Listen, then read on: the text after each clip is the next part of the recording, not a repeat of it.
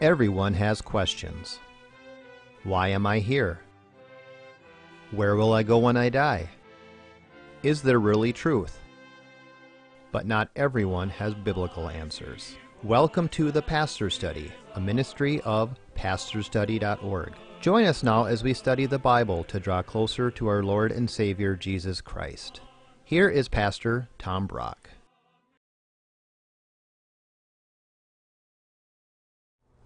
Welcome to the Pastor's Study. The question for this half hour is, how can I discover my specific calling in life?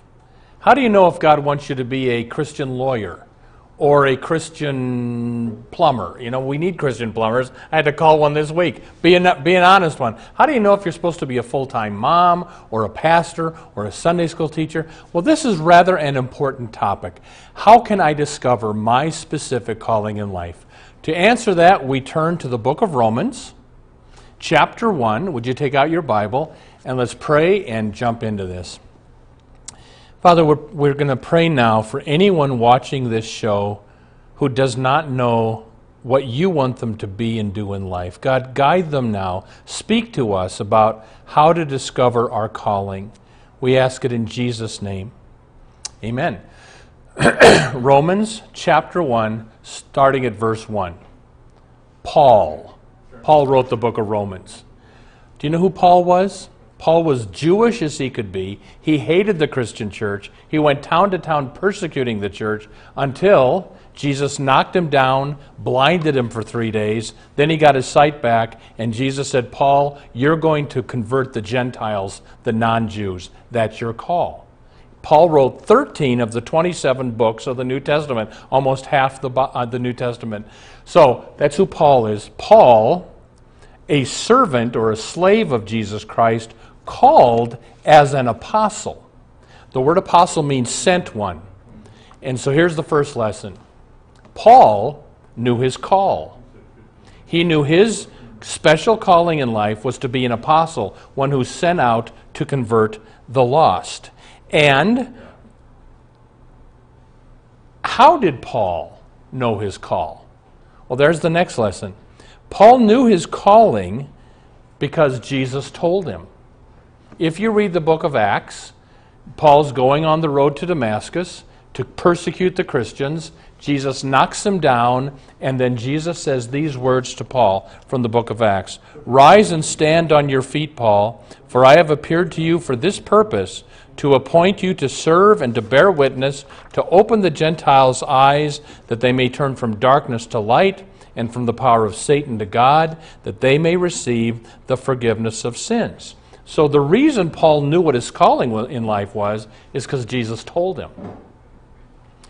I was on a plane recently, and sitting next to a young woman in her 20s. I don't think she was a believer, but she found out I'm a pastor, and she says, how did you know you were supposed to be a pastor? And I thought, okay, let's tell her. I don't know how she'll handle this, but I said, well, have you ever heard of speaking in tongues? And she had. And I said, I was in college majoring in filmmaking, and I discovered that was not God's will for my life. So I started to pray, Lord, what do you want me to do with my life? I prayed that for 2 years during college. Finally, I spoke in a tongue. This woman said she got an interpretation that next semester you're supposed to transfer to Bethel College, major in religion, and become a preacher and a teacher. And I said to her, that's how I knew to become a pastor. Paul knew his call to be an apostle because Jesus told him. Now let me ask you this. Have you ever prayed, Lord, what do you want me to do in life? What is my specific calling, Lord? If you've never prayed that, you need to pray that regularly. It took me 2 years to find out, but do that. And I want you to look at this. Later, the whole church confirmed Paul's call. Listen to this from Acts 13. While the Christians at Antioch, the church at Antioch, were worshiping the Lord and fasting, the Holy Spirit said, set apart for me Barnabas and Paul, for the work to which I have called them. Then after fasting and praying, they laid their hands on them, sent them off. Paul knew his call, but then later it was confirmed by the whole church. Now, maybe you'll never have a prophecy or a speaking in tongue telling you what to do, but maybe somebody in your church will confirm it. And they'll say, you know what you're really good at? You're good at this. Maybe that's your calling. So, Paul knew his specific calling, and then later it was reconfirmed by the church. But now let's ask another question. Paul knew his calling to be an apostle. How did he know his specific mission, that it was going to be the Gentiles, the non-Jews, he was to go after? Well, let me read verse 5. Through Christ we have received grace and apostleship to bring about the obedience of faith among all the Gentiles, that's the non-Jews, for his name's sake. So, Paul knew his specific mission was not the Jews, which he was. He was Jewish. It wasn't the people in China. Paul knew, no, I'm supposed to go to the Gentiles. Do you know Jesus, when he was on earth, his specific mission was just to the Jews. He knew later the apostles would take it to the Gentiles. But listen to what Jesus said in Matthew 15, quote, I was sent only to the lost sheep of the house of Israel. So hear this. God doesn't expect you to save the world, but he has one specific mission that he sent you on. Do you know what your mission is? I will tell you. Years ago, I'm a Lutheran pastor.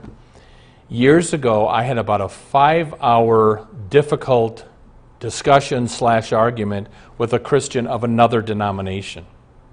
And at the end of those 5 hours, I think I shook him, but he shook me too, and I'm starting to wonder, well, should I become that denomination? And that very night, I had a dream. And the dream said, Tom, I have called you to the lost sheep of the Lutheran Church. And then I woke up. I'm still a Lutheran. And there's a lot of lost sheep in the Lutheran Church. I, years ago, left the Evangelical Lutheran Church in America, the big liberal branch of Lutheranism, but I'm still on a clergy Facebook page with some of these pastors. Some of these ELCA pastors don't believe in hell.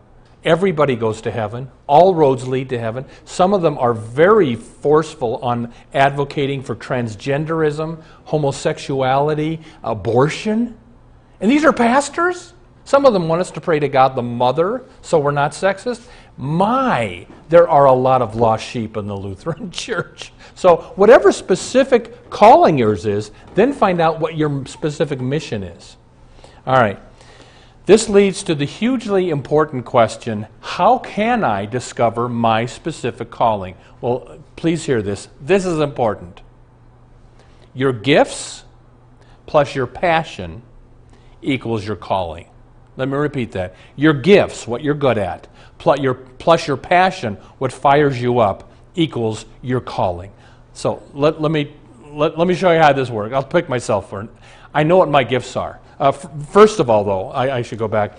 First of all, make sure you know what your gifts are. Let me list them for you. First, determine your gifts. From the New Testament, here are the 19 gifts of the Holy Spirit. Discerning of spirits, teaching, knowledge, wisdom, tongues, interpretation of tongues, faith, miracles, healings, service, helping, administration, encouragement, giving, leadership, mercy. Those are the gifts of the Holy Spirit according to the lists in the New Testament. And it doesn't say it's an exhaustive list. Maybe your gift is finances. And so you use that to serve the church. Or you know how to direct a TV show like Fred does. Then you do that for the sake of the gospel. But you do first of all have to know what your gifts are to determine your calling. All right, so let me show you then how to do this. Your gifts plus your passion equals your calling. All right, I'll use myself and then we'll try a few of these. My gifts. What are my gifts? Preaching and teaching. What's my passion? What fires me up? I have to defend God's truth. When I see God's truth being drugged through the mud, I got to stand up. So my gift, preaching and teaching, plus my passion, defending God's truth, equals my calling. And so you know what my calling was for a number of years when I was still in the liberal ELCA Lutheran denomination? Every year I went to those synod conventions, and when pastors got up defending abortion or homosexuality, I'd get up and say, wait a minute, the Bible says something other than what you're saying. So let me try another one. My gifts, preaching and teaching. A second passion I have is the salvation of the lost. I want to see lost people saved, so my gifts plus my passion equal my calling. So way back in 1988, we started this very TV show to preach salvation on TV. Let me try just one more. Another gift I have is called evangelism, and another passion I have is, again, the salvation of the lost. So my calling is when I'm on a bus or a plane or in a restaurant, I like to try to share the gospel one-on-one with people, or I'll hand them a gospel tract. All right, that's me. Let's try you. Let's say your gift is hospitality. You just love being hospitable and you're a warm person. And your passion is you want to see your church be very friendly. So your gift, hospitality, plus your passion equals your calling. So maybe your calling is to be a greeter at your church. And on Sundays, welcome people to the church. Let's try another one. Let's say your gift is different. You've got the gift of administration. You're very organized, but you've got the same passion as that person that we just talked about. You want to see your church be friendly. So your calling would be to organize, make the phone calls for the greeters ministry of your church. Let's try another one. Let's say your gift is mercy. You have a heart for the hurting. That's the mercy gift. Let's say your passion is you love old people. All right, so your gift plus your passion equals your calling. Maybe you're supposed to visit the older people and the shut-ins of your church. Let's do another one. Let's say your gift is encouragement. You love to encourage people. And your passion is children. You just love children. But you know you're not a good teacher, so you're not going to be a Sunday school teacher. But you got the gift of encouragement, and your passion is children. So maybe your calling is to do what some people do. You write kids a little postcard every week and send it to them, encouraging them in their faith. But again, just put it all together. Your gifts, you got to find out what you're good at, plus your passion, what fires you, equals your calling. All right, one more thing to say on this. Test it and see if others confirm it. Remember, in Acts chapter 13, the church at Antioch confirmed it and said, "You're right, Paul, you should go be an apostle." And historically in the Lutheran church, you just don't say, "I'm going to be a pastor." No, the whole church has to confirm that by ordaining you. So, here's what my point though. Go to some people that know you and ask them, "Can you confirm this? I think the Lord is telling me that I'm good at this. Do you think that's true?" And if people, yeah, that's your calling, go for it. But if nobody confirms your calling, I'd wait. For instance, some time ago, I had a free Sunday morning, so I visited an Episcopal church. The Episcopal preacher gets up, he was an older man. His whole sermon he preached with his eyes closed. He preached the whole sermon with his eyes closed. And no offense, it was one boring sermon. And I wondered, I'm serious, not if his congregation was going to fall asleep. I wondered if he was going to fall asleep during his own sermon. It was that bad. And you know, I'm wondering, did this man miss his calling? Shouldn't somebody politely take him aside and say, you know, maybe that's not your gift? My point is, find out what your gifting is and use that to serve the Lord. Don't serve the Lord where you're not gifted the rest of your life. Serve the Lord where you're gifted. Okay, one last thought. Don't let unworthiness or inability keep you from fulfilling your calling. Look what Paul says in Romans chapter 1, verse 5. Through Christ we receive grace and apostleship. Paul knew he did not deserve to be an apostle. He persecuted the church, but Paul's thought is, well, God gave me grace, he forgave me, I'm going to serve him. Don't let the fact that you're not that smart about what the Bible says or that you've led a sinful life keep you from fulfilling your calling. Recently, I heard a great sermon. This pastor can preach. He was a really great preacher. In the middle of his sermon, he says, you know, years ago, I was into premarital sex, I was into drugs, I was into alcohol, but God saved me out of it, and he can save you too. So don't let the fact that you're sinful, because we all are, or that you don't know the Bible that well, don't let that keep you from fulfilling your calling. We have done a lot of shows since 1988. We had a prostitute here that was a former prostitute. Now she helps prostitutes out of prostitution. We had a woman who was into New Age witchcraft stuff. Now she's helping people out of the New Age movement. We've had people who've had abortions, do whole shows on abortions, and now how they're helping women not have abortions or get healed from an abortion. So, never think you're too sinful or too stupid to serve the Lord. That's the devil talking. Serve the Lord anyway. Paul persecuted the church. The Lord used him anyway. All right. One last word is this. There's a saying that goes, God does not ask about our ability or our inability, but our availability. Let me repeat that. God doesn't ask about our ability or our inability. He asks about your availability. Amen. Welcome to the portion of the Pastor Study where we now ask Pastor Brock to share with us his knowledge of Scripture and his insights to answer questions we have regarding the Bible, our Lord, and our everyday walk with Him. Pastor Brock, you gave us the whole list of 19 spiritual gifts, but where do they all come from? Yeah, and let me borrow your notes because I left mine behind. If you want to read about the gifts of the Holy Spirit, you would turn to, and I'm sorry, I don't have them here. It would be, I believe it's Romans chapter 13, especially 1 Corinthians chapters 12 and 14. So look at Romans 13, 1 Corinthians chapter 12, 1 Corinthians 14, and you'll get the gifts of the Holy Spirit. And who came up with what the gifts of the Holy Spirit are? Well, the Holy Spirit comes upon the disciples at Pentecost, and then they go out and they preach, and then Paul, who wrote almost half of the New Testament books, wrote to these churches telling them what the gifts of the Holy Spirit was. So the Holy Spirit revealed to Paul what the gifts were, and Paul revealed it to the church. Yeah. Okay.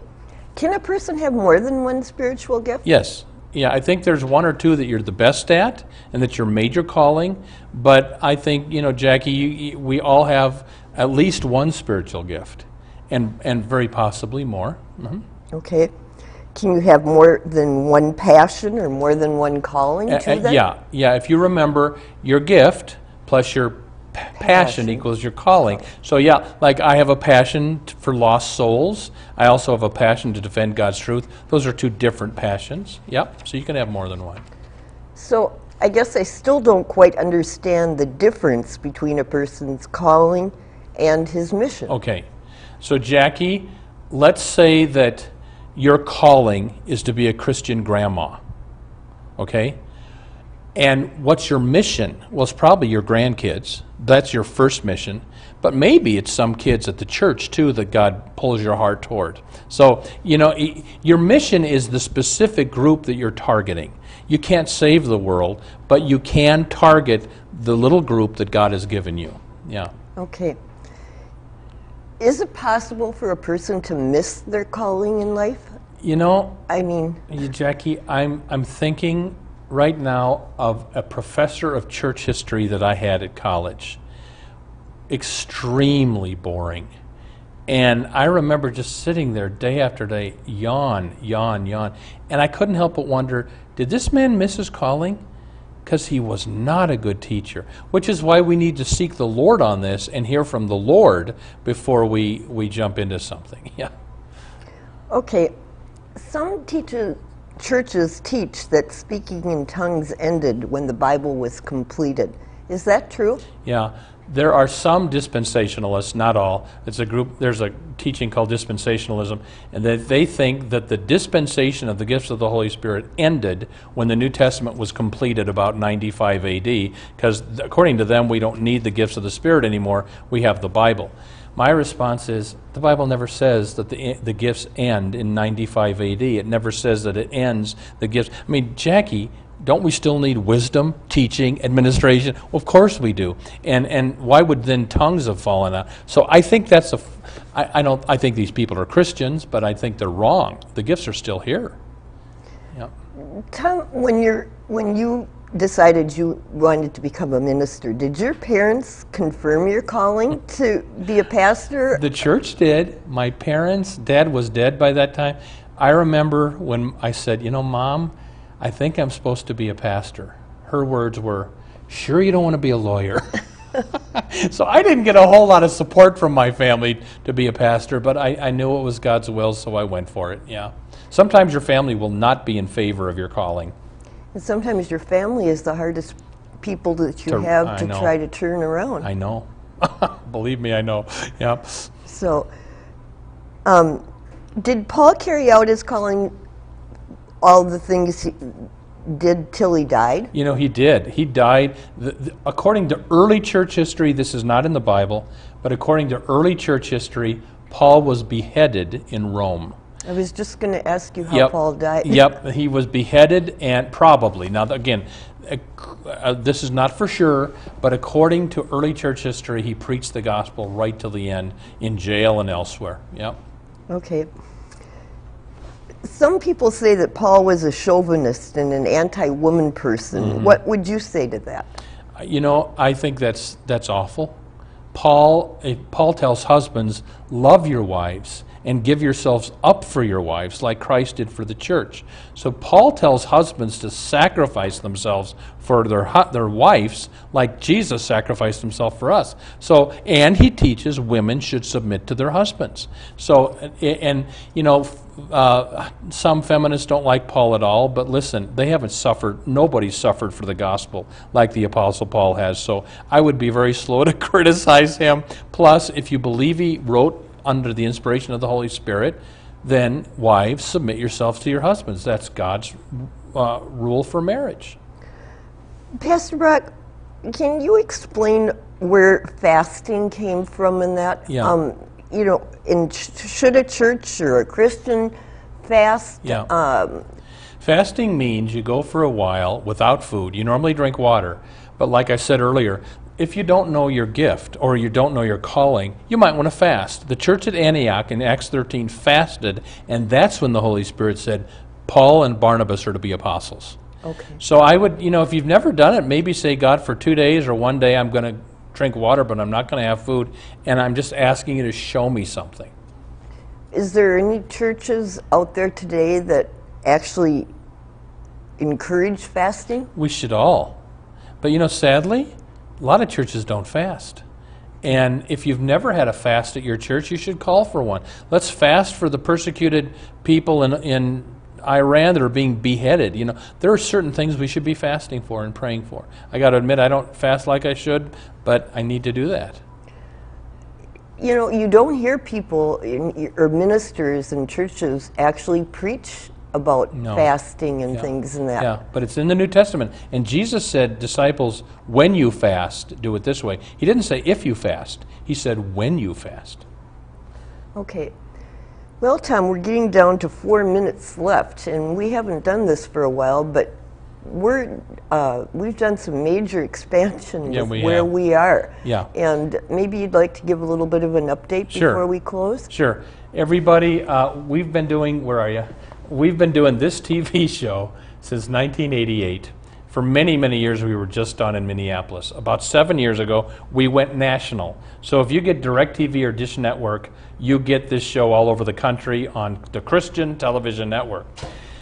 Then we added other markets where we're on regular non-cable TV, like, if I can get them all, Minneapolis, Rochester, Duluth, the Quad Cities in Iowa, Sioux Falls, South Dakota, Bismarck, North Dakota, Madison, Wisconsin, Wichita. Now we're in Phoenix, and so we've expanded.